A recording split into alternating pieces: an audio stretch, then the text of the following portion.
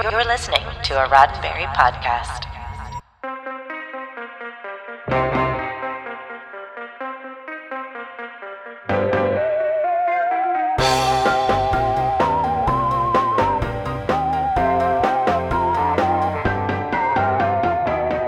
It begins as a fairly standard day-in-the-life tale of a suburban family with a Jetsons vibe, the aesthetics of the Super Mario Bros. Movie, and a splash of Cronenberg body horror, and somehow it only gets weirder from there.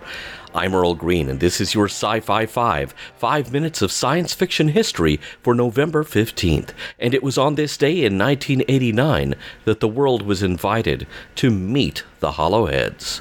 The plot of Meet the Hollowheads, or at least the first 90% of it, is relatively straightforward. As the film opens, we meet Henry Hollowhead, the patriarch of the Hollowhead family, who is a blue-collar worker at United Umbilical. He contacts his wife Miriam to let her know that his new boss will be coming by for dinner. Miriam is grateful for the opportunity, as Henry has been hoping for an overdue promotion, but realizes she doesn't have much time to clean up and prepare a proper fancy dinner. She enlists the help of her children, the young Billy, who would rather play with his friend Joey, eldest son Bud, who is focusing on his musical career and practicing for the gig he has that night, and daughter Cindy, who is trying to get ready for her big date. But the dutiful Miriam is able to manage this chaos in time to host the boss, Mr. Crabneck. Unfortunately, Mr. Crabneck turns out to be quite rude and boorish, scolding the young Billy, belittling and insulting Henry, and straight up assaulting Miriam. Now, I could tell you that this is when the movie gets weird, as the Hollowheads savagely beat and disfigure Mr. Crabneck with various kitchen implements, eventually locking him in the basement with the enfeebled Grandpa Hollowhead in the film's closing moments. But I promise you, it gets weird long before then. Oh, where to start? We mentioned that Henry Hollowhead works for United Umbilical. Well, that's because most of the technology of this strange world is based around pneumatic tubes and the creatures that live within them. It's how the waste is disposed of, it's how food is dispensed, it's even the basis of their long-distance communication. This affects a lot of the slang in the film, kind of an Orwellian newspeak, but for tubes. And therefore all of the pipe puns and thinly veiled phallic jokes you would expect. The special effects of the film reflect that weird, surreal shock gore that was popular at the time.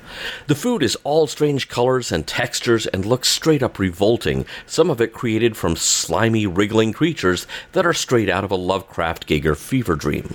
The family pet is a miserable-looking dog creature with human features. Billy's favorite game is firing the parasites taken from said pet and firing them at the wall to splatter.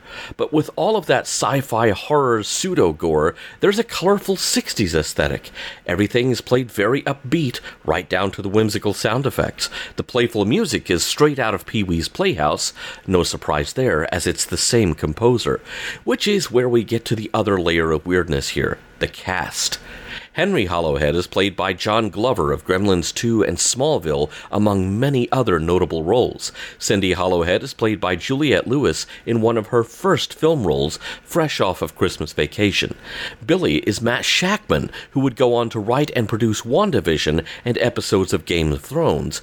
And Barney Berman, one of Henry's co-workers, would go on to win an Academy Award for makeup in 2009's Star Trek movie. Add in a few recognizable character actors, including the final role for Anne Ramsey of Goonies and Throw Mama from the Train, and a Bobcat Goldthwait cameo, and there's actually quite a bit of talent packed into this weird little film. Bobcat actually has arguably the best line of the film. When are kids just gonna learn to say no to butt polish? If you'd like the context for that line, or you just really want to see Juliette Lewis sing along to her brother playing an instrument that is part accordion, part bagpipe, and part chicken, Meet the Hollowheads is available for viewing online. No tubes required. This has been 5 minutes of science fiction history, your daily Sci-Fi 5 for November 15th. Sci-Fi 5 is produced by Roddenberry Entertainment.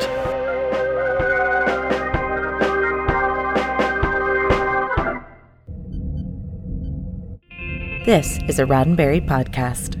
For more great podcasts, visit podcast.roddenberry.com.